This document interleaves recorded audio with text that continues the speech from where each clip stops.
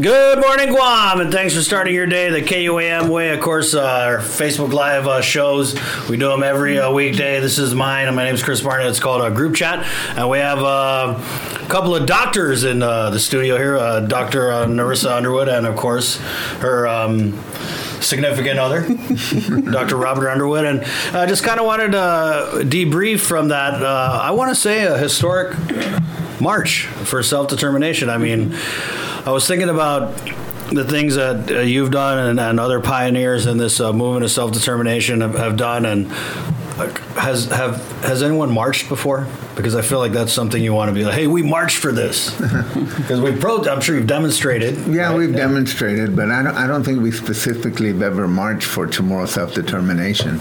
And of course, Nerissa was in there from the very beginning. Right. And so she was telling me this morning, when we were beginning, there was less than 20 of us, and now there's, pretty near 2,000 of us. Right. So it's great. And there was a little bit of debate I saw on my Twitter feed. You said 2,000, but I heard actually it was 1,999.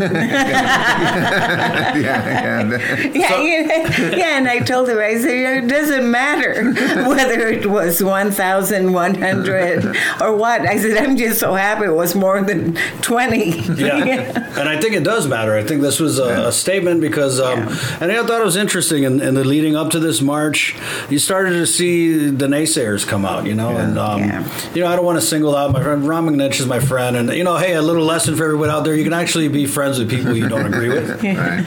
It's actually healthy. Mm-hmm. So he had done a little talk the day before you did your not so little talk. And so I thought that was interesting, and I really felt like there was so much anxiety leading up to this march with the people who were participating in it, people who were down for the cause, and the anxiety was, if we don't do this big, it's just going to give fuel to the opponents or, the critics of more self-determination. So, there was a little bit of a risk involved in that, Especially because you kept going out and saying that, this is going to be the biggest political rally Guam has ever seen. And it was. And so, hey.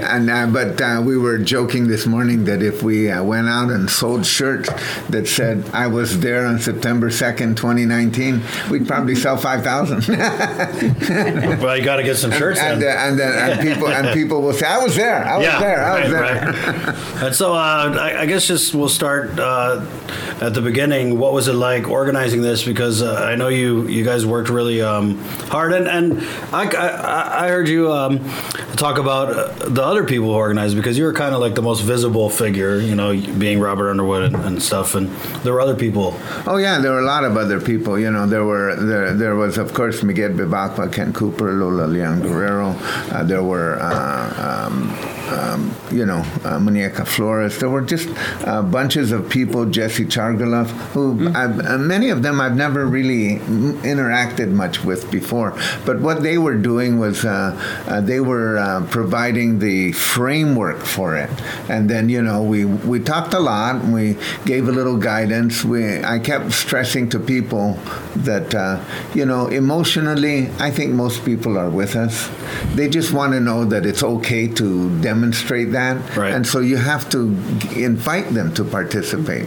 You can't be drawing lines. And so I think the proof of that was omnipresent yesterday when people came out with their own signs. Yeah. Mm-hmm. And that's the sign of a grassroots movement. Mm-hmm. We didn't make signs and give it to them. Right. They made their own signs. They were very proud to have their own signs for their families, signs for themselves and their message.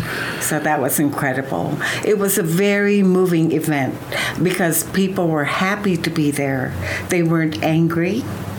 They were just happy to be there, and they met with other people, and the sun was brutal. Right. But you know what was really incredible about it was that the rain did not pour down until after the program. Yeah, I heard about that, and people were. So that's a blessing. Yeah, they were saying like, "Oh, see, yep, yeah, God is on our side. God is with us." Right. Yeah, it was remarkable for that because I kept started checking the National Weather Service, like 80% chance of thunderstorm, then went down to 60, then went on, and then it just didn't happen during the time. And so you guys were able to bring together all these different factions. I feel like it's a negative connotation, but these different groups together in one place. And I think that was the real success of it, is that, you have so many different groups, so many different focuses. There's, the cultural dancers, there's the language revitalization people, there's obviously the self-determination groups, the task forces, the old school activists came out. I mean, Danny Pocket Jackson was there, and he was talking about when he was there at Adelup with Anged. And so I really thought it was, I was in Hong Kong for the weekend, so I wasn't there. But I was really up. I got up early, and I was watching, all the stuff on social media. And it really made me proud. And that's what I thought was neat, is you guys were able to sell this as something that wasn't just for Chamorros, which I felt, and Jesse at the press conference, I felt like it was a successful rebranding, because you guys are able to get. That's the thing, is like it's an exclusive thing, right? It's Chamorro only or whatever, but you guys were able to get people who aren't Chamorro. I mean, dang, you had the Yappies out there, you had Filipinos, you had I know there's a Chuukese delegation, so Palauans. How was that sell? Because people do really care about each other. I think the people of Guam who live here care about the Chamorro people. Yes, I really believe that. Do. Yeah. And I just don't think it's a harsh thing. So it's always like telling people, we're not here to deny anybody a right. We're here to fix a wrong. Right. And when you do it that way, people say, yeah, I want to fix that wrong. And so the road is tough, but it really it wasn't a sales job. Yeah. See, so that's the point. It wasn't just like, well, let's do this and maybe they'll come. It wasn't they once they heard it, they came. I went on Megamix. I went on Megamix with Jamela Santos. Right. Okay. And that was a great experience, because those young Filipinos over there were asking really direct questions and harsh questions, but we dealt with them. And so, in the beginning, right? I mean, you just had. I know. Did they kick you out of the legislature? No. No. Okay. I mean, they wouldn't let me in. Okay, so that's a little different. That's different than getting kicked out. That's the rule. You cannot go. Even if you're Robert Underwood. Yeah. That's why I said I should have brought her, because she has the right ID. She could go in. Right. So and you said at the outset at the press conferences that this wasn't a statement to the federal government, that this was going to be a statement to the local elected leaders. So was the statement successful? I believe so. I believe that there was no local official who will remain unaffected by this.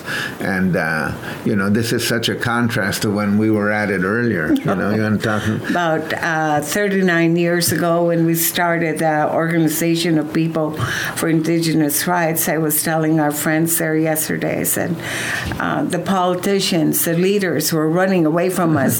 They would give us donations, but they would be anonymous, and so now they're running towards us. And it was wonderful to see elected officials there yesterday. Right. And so I just want to, were all 15 senators there? Was there anybody who wasn't there? We don't want to make a mistake, and say somebody who wasn't there. We're comfortable that 11 or 12 senators were there. Oh, that's definitely a super majority. And the governor was there. And the governor was there. Right. Yeah. And so, what about the speeches? I saw you do so. I know. Yeah. Afterwards, they were all brief speeches. We wanted to keep the speeches brief. So Lisa Natividad spoke, and Jamela Santos. Those are really good. And J. Ray Tetauto. He's a poet. Nice. It's good. It's great. I freaked out when I saw the video. I was just like, wow. Yeah. I mean, you see people, they would just do a static shot, and people kept coming with the signs, and they were chanting. When we started, because the Antelope Field is pretty big. Right. So it sort of looked like, wow, how many people are here? And then once we started marching, people started to go down, and then it said, wow, there's a lot. And then people were coming out of their cars, running across the street, and they were a little bit late, but, there have been, obviously the impetus for this was a defeat. It was losing the Dave Davis case. But, I feel like the time is right. You have these indigenous movements, not just on Guam, but around the world. You're starting to see more focus from the media on indigenous rights and indigenous movements. So do you think we're kind of at that point where everything's coming to a head, and maybe this is the best time? I mean, like you said, you did it 39 years ago, you had 20 people. Now in 2019, you got 2,000. So I feel like that the movements are ripe. I mean, they're just... the numbers there. Yeah, timing's everything, and but we don't want to be too patient. We don't want to wait another 39 years. But you're right. It seems like there's a worldwide phenomena of attention to this, and so we'll see how it plays. How it plays inside the U.S. as well. Because we'll see how the people are running for president and what kind of environment this sets in terms of what to deal with indigenous people and what to do with territories. Right. Let's talk about, I don't know how soon after the march you started thinking about what's next, but what is next? Well, that's up to the group to think about, but the obvious thing would be to get some kind of written commitment or statement from each elected official that they're going to do something, because they're the ones that the Attorney General, the delegate, the governor, the members of the legislature, they're the ones who are going to come forward and think of a strategy. And if they don't feel the heat and the emotion and the intensity of this behind them, they won't do much. But now that they've borne witness to it, so I think they're going to be very animated. And I just wanted to mention the mayors too, because the mayors were out there. They were giving us water. They were giving us water. Yeah. Nice. They set up water stations. They provided tents, chairs, and they were out there. Yeah. I thought it was interesting that in saying now that the onus is on our elected leaders, that it wasn't the elected leaders who organized this. There wasn't I don't think there was a single elected official who organized this. I mean, and I know them. I think they kind of sat back and they're like, oh, is it going to be 20? Oh, do we want to, And so I thought it was kind of ironic that this movement is I felt like the Dave Davis ruling could have been a killing blow. I'd heard that you had told people that it could be a blessing in disguise. So I feel like it was a blessing in disguise. I think it was a wake up call for it was the stark reality of our political status, right? Yeah.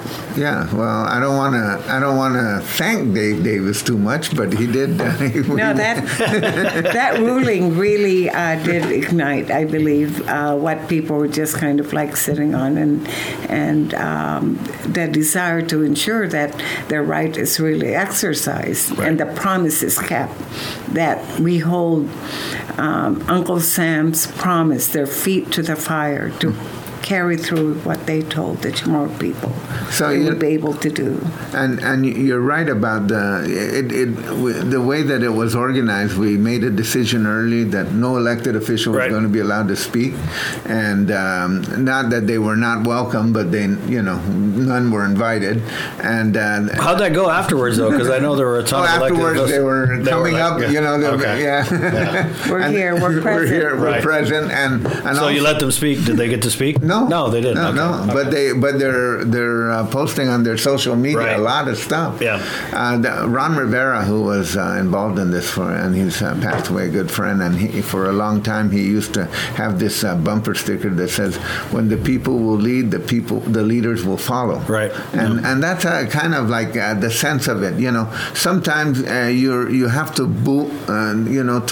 to give instructions to the leaders, and they'll take the cue. This is the biggest cue I think that the island's ever given them about Chamorro self-determination. And I mean, I don't want to knock any of and I don't know why I'm focusing on the senators, but the governor as well. They've all, I mean, for the most part, all of them have come out on the record and said that they support Chamorro self-determination. But part of me, the cynic in me, those cartoons when one of the cartoon characters hasn't eaten in days and they start looking at their friend and they see a big walking raw chicken. Mm-hmm. I kind of felt like these senators were looking at like, oh my God, there's 2,000 votes out here. This is big.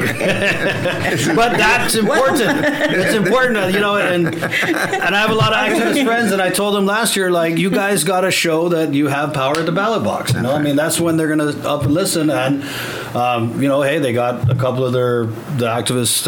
Now we got a couple of people who are sitting senators who came from these groups. So I think the tide's kind of turning. Well, and when you have demonstrations and pretty much everybody who's in the demonstration, it loses its punch. Right. Yeah. But now, when we were looking at some of the videos this morning, and we're noticing people. Wow, they were there. Oh, they were there. Yeah.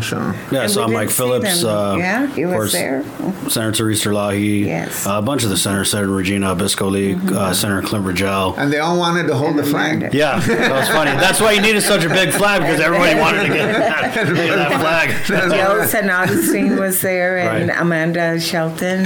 Yeah. Yeah. I also saw Will Castro. Right. Yeah. Where'd you guys get that flag? It actually, I believe it belongs to John Gerber. Okay. And then Malia Ramirez got a hold of it, and he said he would bring it. And then when it was brought, they said, well, who's going to carry it? It's so huge. It turned out really good. People will want to do something. Right. Was that a Garrison flag? No. 50 by 30? Maybe, but I don't think they make Garrison flags for Guam. But, we have no Garrison. And so there was another similarly sized flag that was hanging from a balcony on the way over. Yeah. And that was good. That was good too. And that was so a lot of spontaneity. See, it took on that kind of street festival, like you're going there and people holding up signs saying, when is it my turn, or I want to do this clever when signs. I grow up. Yeah, they were just and making their own signs. That was the part about it that. So it was always are you going to teach them how to chant? Hey, hey, ho, ho. Blah, blah, blah, blah. Gotta go. Fanohge. There's something like that. And then the other thing is, are we going to give them signs? And the answer was no. Let them make their own signs. Yeah, it looked like weird to say. I'm a supporter of Chamorro self-determination, but it looked pretty fun. Yeah. Right? I mean, you guys made it trendy. It was cool. Yeah. So it's September, and I feel like this March on, Labor Day, heading into September, they're having the big decolonization conference. How do we carry the energy from this March and this tremendous showing into that conference, or is that something that you're even interested in doing? Well, that's part of it. But here's the thing that kind of people is going on that we don't really see. Lots of high school students out there. Oh yeah. They're talking about this in their classrooms, and they're discussing this in very powerful ways. So my word is to those high school teachers and those high schools that are not engaging this, you're missing out on an opportunity to really get people excited about something. And well, I mean, not just that. I mean, from a practical viewpoint, this is real life civics. This is social studies. This is government. This is something that's happening here. And so you could tell that some high schools were in it, some high schools were not in it, right. And you could tell some of that. But just the level of interest by high school students was very high. Of course, university students, as well. You expect UOG students to be woke, though. You expect them, but and then these kind of like the I don't want to put too much of emphasis on this, but kind of like the people who are leaving Island and getting PhDs, and they were all there. Yeah. They're all there. They're contributing their research. They're contributing. There's a whole level of research here and involvement and conversation that is fantastic and deeply held and deeply seated that we're going to have to contend with. Right, and I know you got a soft spot for academics, but what I liked was that there were so many grassroots people. I mean, I see people who punch a clock 8 to 5 That's right there with their families, and I think that's what this movement has kind of been missing, because a lot of times, I'm not an academic, but a lot of times I feel like in these movements, and I see it, outside looking in, is that when you have academics, talking to other academics, it's just, too academic, and it doesn't, it loses something in the translation where people feel like, because I mean, people think academics are elitist. I mean, some people do. It's hard to talk to them. But being able to translate this into something that grassroots, the regular folk can get behind. Well, so we had conversations on that too. To stop using terms like restorative justice. What the hell does that mean? Yeah, and that's what I'm saying. I mean, don't use an academic concept. Restorative justice. What's that? Yeah, I've had that talk with Maguette. Hey, whoa, no words over 12 letters, guy. But I think that's important, because I feel like academics, you can't do it by yourself. You know what I mean? For sure. Yeah, so for sure. That was good. I want to, we're done breaking our arms, patting each other on the back for this march. I kind of want to switch gears here because, to quote my friend Julio Cesar Santos, there's a big, huge elephant in the room, and I feel like I want to wrap this by addressing these, a big, huge donkey in the room. There you go. Oh, okay. Right. Now I know what you're getting at. So these allegations that, the former chief of staff for Congressman Mike San Nicolas came out, and just so many levels. Sabrina Salas-Mentanani did a great story yesterday. I feel like, and there's been different stories done in different media, but I really felt like hers kind of like encapsulated the whole thing. These allegations that Congressman Mike San Nicolas has allegedly been carrying on an affair for several years with a mistress, and that he's also allegedly used the office to I guess kind of facilitate this, and there's allegations of the misuse of campaign funds. There's allegations that he forged his father's. There's just so much. I mean, and the affair, right? Whatever you want to talk about, a Chakma. I mean, okay, there's that. But I think the other issues that are brought up are kind of being maybe glossed over a little bit. But I just wanted to bring you on because as a former congressman, I'm pretty sure people, they hate on you, and I just feel like if you're going to do something on a congressman, then, by comparison, you should interview, I don't know, a congressman who has similar experience. So that's it. I don't try and pit you against Mike or, I just feel like if we're talking congressman and there's a congressman around, then I want to bring you in for your perspective. So let's just talk about the ethical side real quick. Can a delegate to the U.S. Congress have a relationship with a staffer? Ethically and legally, is it covered in the rules?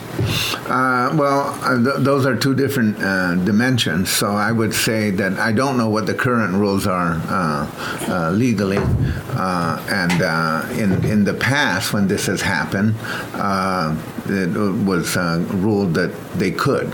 But ethically, of course, that's a different set of challenges, and of course, it's a very painful situation for his family in particular, and that should be certainly considered as these stories go forward.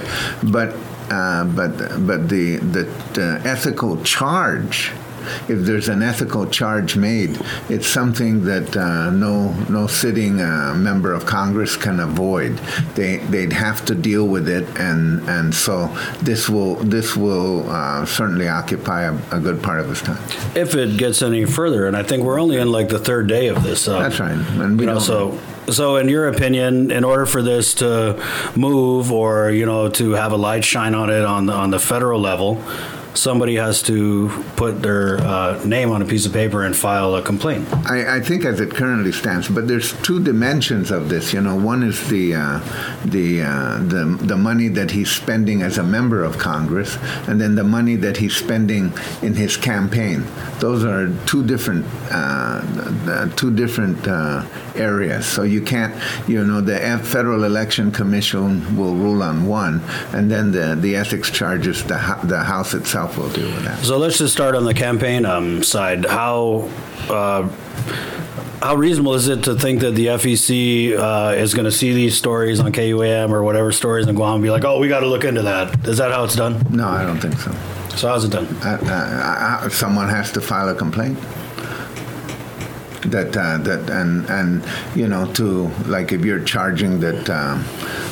If you're charging that he forged somebody's signature, the person's signature that he forged would have to come forward. Otherwise, it really doesn't mean anything. How does that work, though? I mean, the allegation is that he forged his father's signature, and I got sons, and if something like that happened, I'm not going to throw my son under the bus. Well, that's what I mean. That's the pain. That's the pain involved here.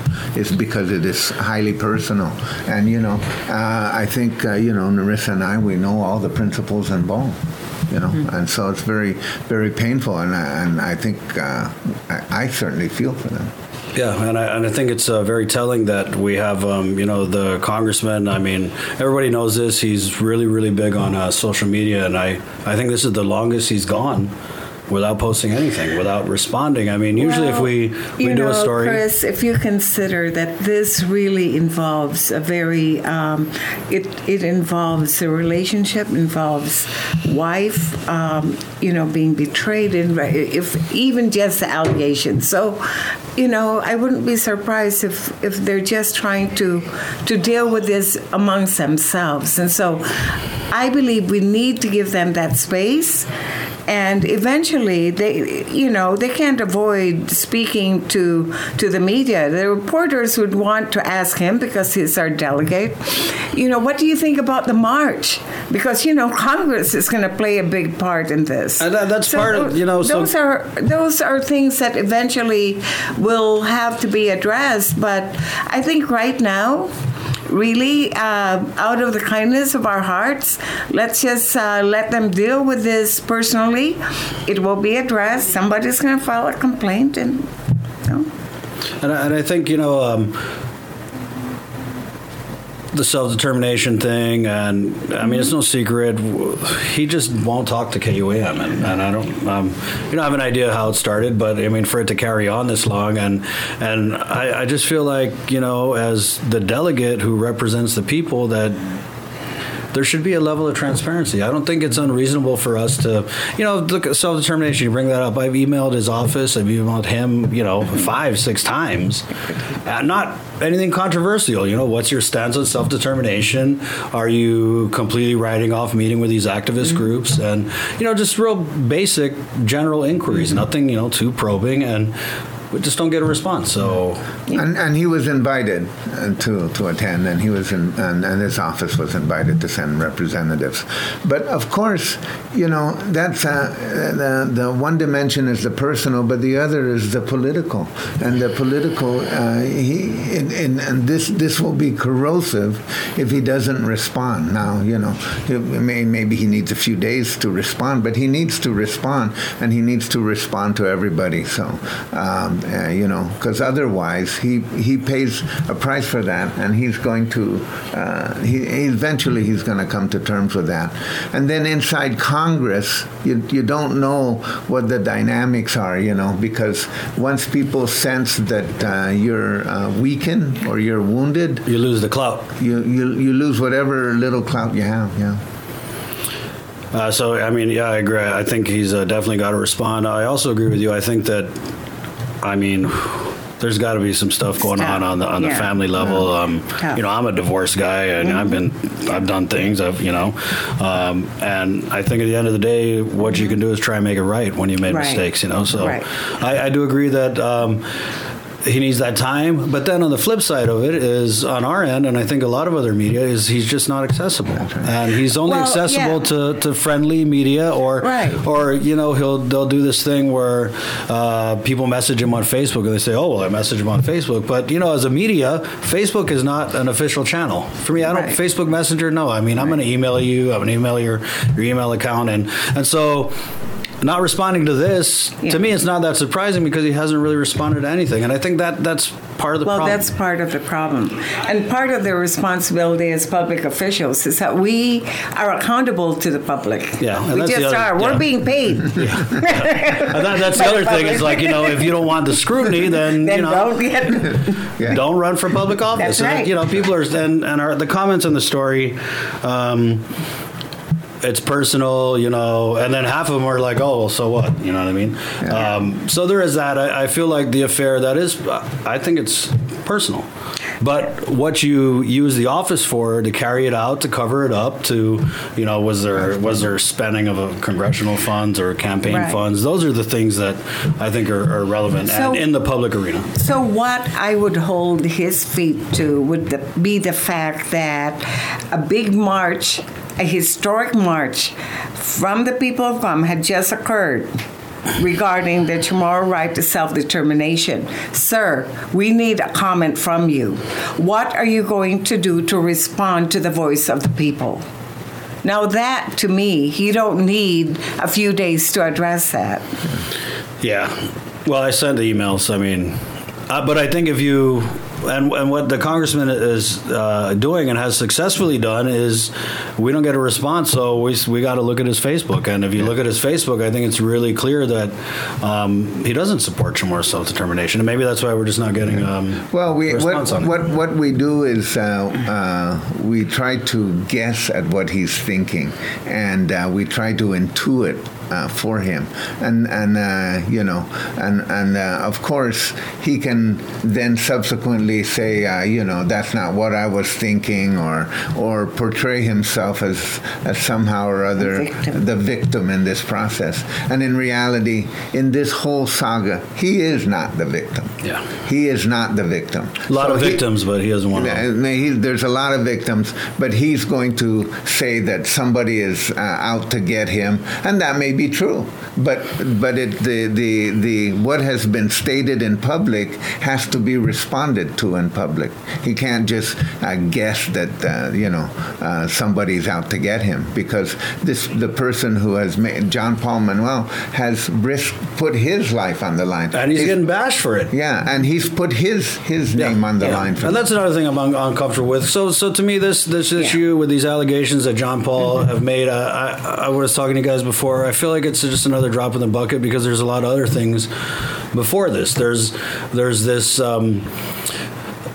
idea that people who go on social media and post anything critical of the congressman, they get dragged, cyberbullied. I mean, let's just call it what it is. Right. It's cyberbullying, and it's not just these fake accounts. You've got like his brother, his staffers. I mean, I just can't wrap my mind around in 2019 to have a congressional staffer comment, I think it was to you, haters gonna hate. That's like, what kind of world are we living in? Like, you were a congressional staffer. You're not supposed to hater gonna hate. And just, and I've never been one to believe in the decorum of the office, but I just never really saw it going this way. And, if anything, at the end of the day, if nothing comes of this, if he's able to just not respond and it dies, or if no one files a complaint, maybe it'll be the Dave Davis for him. It'll be that wake-up call where he, because I don't think that this is sustainable. It's not. I mean, there's constituents that he just won't address. There's media that he just won't address. There's issues he just won't address. No, and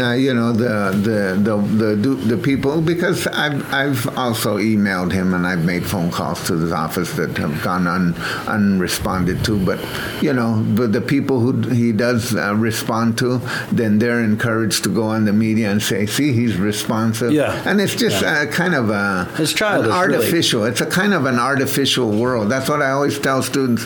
You know why they they call this virtual reality? Because it's not real. Virtual. It's Right. virtual. That it's a kind of a sandcastle that's being constructed and formed. And unless somebody is actively interacting with you, right here, face to face, you can't really measure what is going on. And that's a responsibility, I think, as all elected officials Right, have. and I just want to go back to John Paul Manuel, and I've heard and seen the comments. I mean, he's not a staffer, he was the chief of staff, the campaign chairman, and people, it's really turned into shoot the messenger. Well, I mean, this full disclosure, he was supposed to come on the show this morning. John Paul was a loyal staffer for 5 years, not 1 year, not 2 years, but for 5 years. He's intelligent. He's always been there, always driven Mike wherever he needed to go. And so this took a lot of courage. Right, so let's just play devil's advocate here, and let's go to the other side of the fence. What do you say to those people who say, well, why now? Or, why didn't you do it back then when, you were signing things and arranging things and covering things up? Why didn't you come out and say anything then? Well, that's see, you cannot second guess John Paul because he's gone on the record. So why do we have to second guess him? That's the point. The onus should be on the delegate to now go on the record, and it's a really careful device to get people to start second guessing John Paul. Why should we second guess John Paul? He's rolled the dice. He's put it forward. So now we're gonna second guess him. Well, let's and in a way second guess him on it's seemingly on a kind of putting up a sort of a defense for the delegate. But anyways, this is and John Paul is not the only former staffer or former colleague or someone else who was in the San Nicolas campaign is his former campaign counsel, Carlo Dizon. Right. And Carlo Dizon had posted on his Facebook, again 2019, just talking about Facebook is just kind of funny to me, but he posted something in his Facebook defending John Paul Manuel and expressing his disappointment. He said, hey, Congressman San Nicolas is someone I look up to, and I know this because my beat is Congress. I cover the congressman. That's just how it is. And so, in covering it, I've reached out to Carlo before for comment, and he just, I think there was this sense of loyalty there. And so, for him to put this on his Facebook, and then there was another post where he said that the congressman should resign because and in this post he said he's about to become a national embarrassment. So, what are your thoughts on that? Him being a national embarrassment, or just because if somebody files an ethics complaint, what's the only way out for him? Well, he has to respond to that. See, filing an ethics complaint is not the same as dealing with KUAM. He has to respond to the ethics complaint. So, but the issue for him is his own personal effectiveness as a member of Congress, because once people get a sense of this inside Congress, people are just not. Some people will maybe he had some real close friends will say, "Oh, don't worry about it," and things Remember, like he that. gave Pelosi cookies. Yeah, but we'll see going forward how this works out, because I just don't seeing people who have gone through this kind of issue, people just avoid them and ignore them, and sometimes you're sitting on the floor and someone will say, "Oh, see, so and so, he's dead and he doesn't know it," stuff like that. And this is not for that type of office, an elected office, to have allegations of a scandalous affair. We've seen this in the national news. Oh yeah, we've seen it, I think. Interestingly, it hasn't appeared in the PDN yet, but when it appears in the PDN, then it's sort of out in Gannett.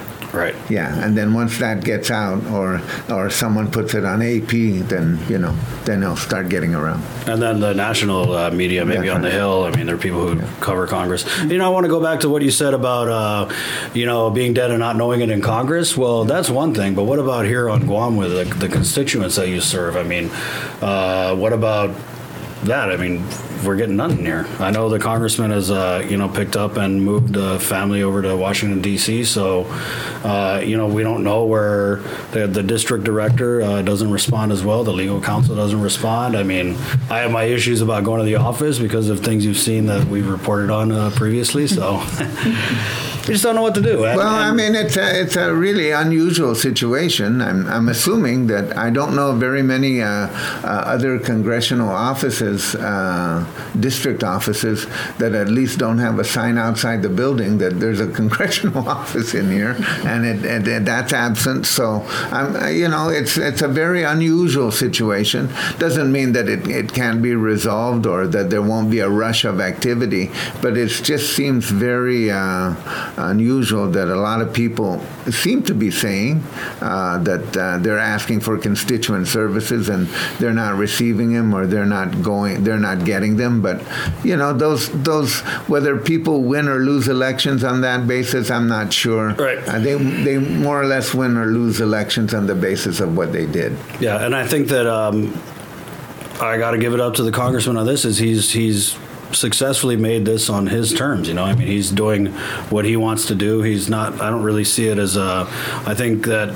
in his mind, and, just basing this on things that he said on social media and in the media, is that, I feel like he thinks that people elected him, so that was just kind of a rubber stamp for everything he wants to do. And, I got a bunch of pissed off cockfighters that want to be interviewed because they're not getting the time of day from the congressman. And really, moving ahead, how do you respond to this, though? So we keep saying he has to respond. We want to give him time, but how do you spin this, if you will?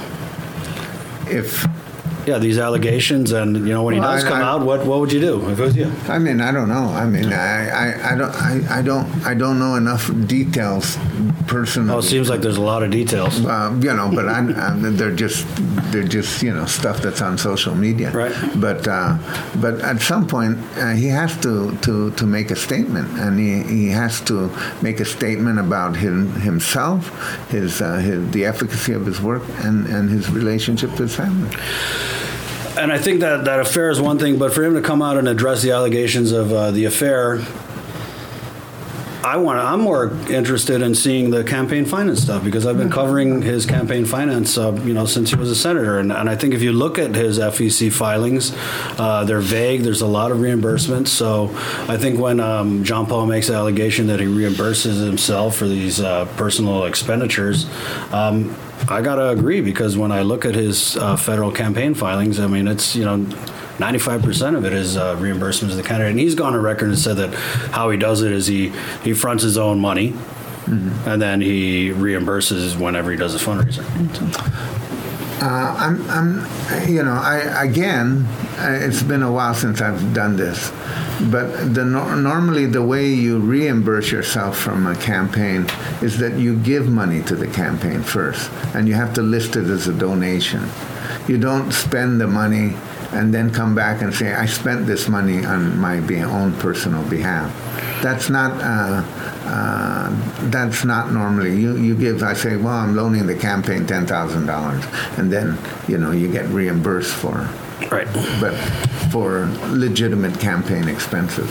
But I don't know enough about what he filed. I don't think you can just go out and start spending money and saying, well, I'm going to reimburse this for myself because this is what I spent on. And I mean, I've seen all the campaign finance reports, and that's what's happening is you don't see Mike San Nicolas, giving $10,000. All you see is reimbursement. Yeah. Well, that's very odd. Yeah. That seems to me to be odd. Well, I've called the FEC on it, and they said that it wasn't normal. Mm-hmm. So I guess they agree with you. Yeah. So, I mean, we're all just kind of treading water. I feel like there's some major bombs dropped on these allegations. I mean, this is kind of turning into a whole other show here. Yeah. At the end of the day, it's really the voters, and we won't know until November 2020. And I have my thoughts on this. I think this last election, and there's no disrespect, I mean, obviously, I really believe Congressman San Nicolas is a very intelligent man. I think that, obviously he's got some really fervent supporters. But I think the last election was a little fluky, you know. I don't think there was a quality opponent on the Republican side, and I think, Berdallo, I think people didn't take him seriously. And, you know, if you want to say that some Republicans came over and whatever. So anyway, I guess you're right, but I wonder if we're going to have to wait till the next election because, we've already got his former campaign staff attorney coming out and saying unless there's a widespread call for his resignation. Unless he resigns, you have to wait until the next election. Yeah. Oh, okay. Yeah. Anything else you want to add? No, it's thank you for the podcast and. Oh, we got some comments here. Until proving true or false, wait for his response, make no judgment. Till then, keep on him, Chris, about his finances. Yeah, and I think that we haven't really made a judgment. You know, I think that just really and just calling for the accountability is something that I'd want to see is just if anything, at the end of the day, when we get past this. Engaging the media is an opportunity for you to look good too. But transparency is not about saying I'm innocent of charges. Transparency is about opening your service so that people can make judgment about what you're doing. That's different. That's not, it's like the difference between law breaking and ethical restrictions. Ethical restrictions are rules that you implicitly follow because you're an ethical person, or sometimes they'll give like a favorite house ethical rule is don't accept a gift over $20 in value. So so someone wants to give you a birthday cake and they say, well, it's that it's $19.99, I'll take it. then it's okay. Let's go back to the having a relationship with a staffer. Yes, legally you said it's okay, but does that make it right?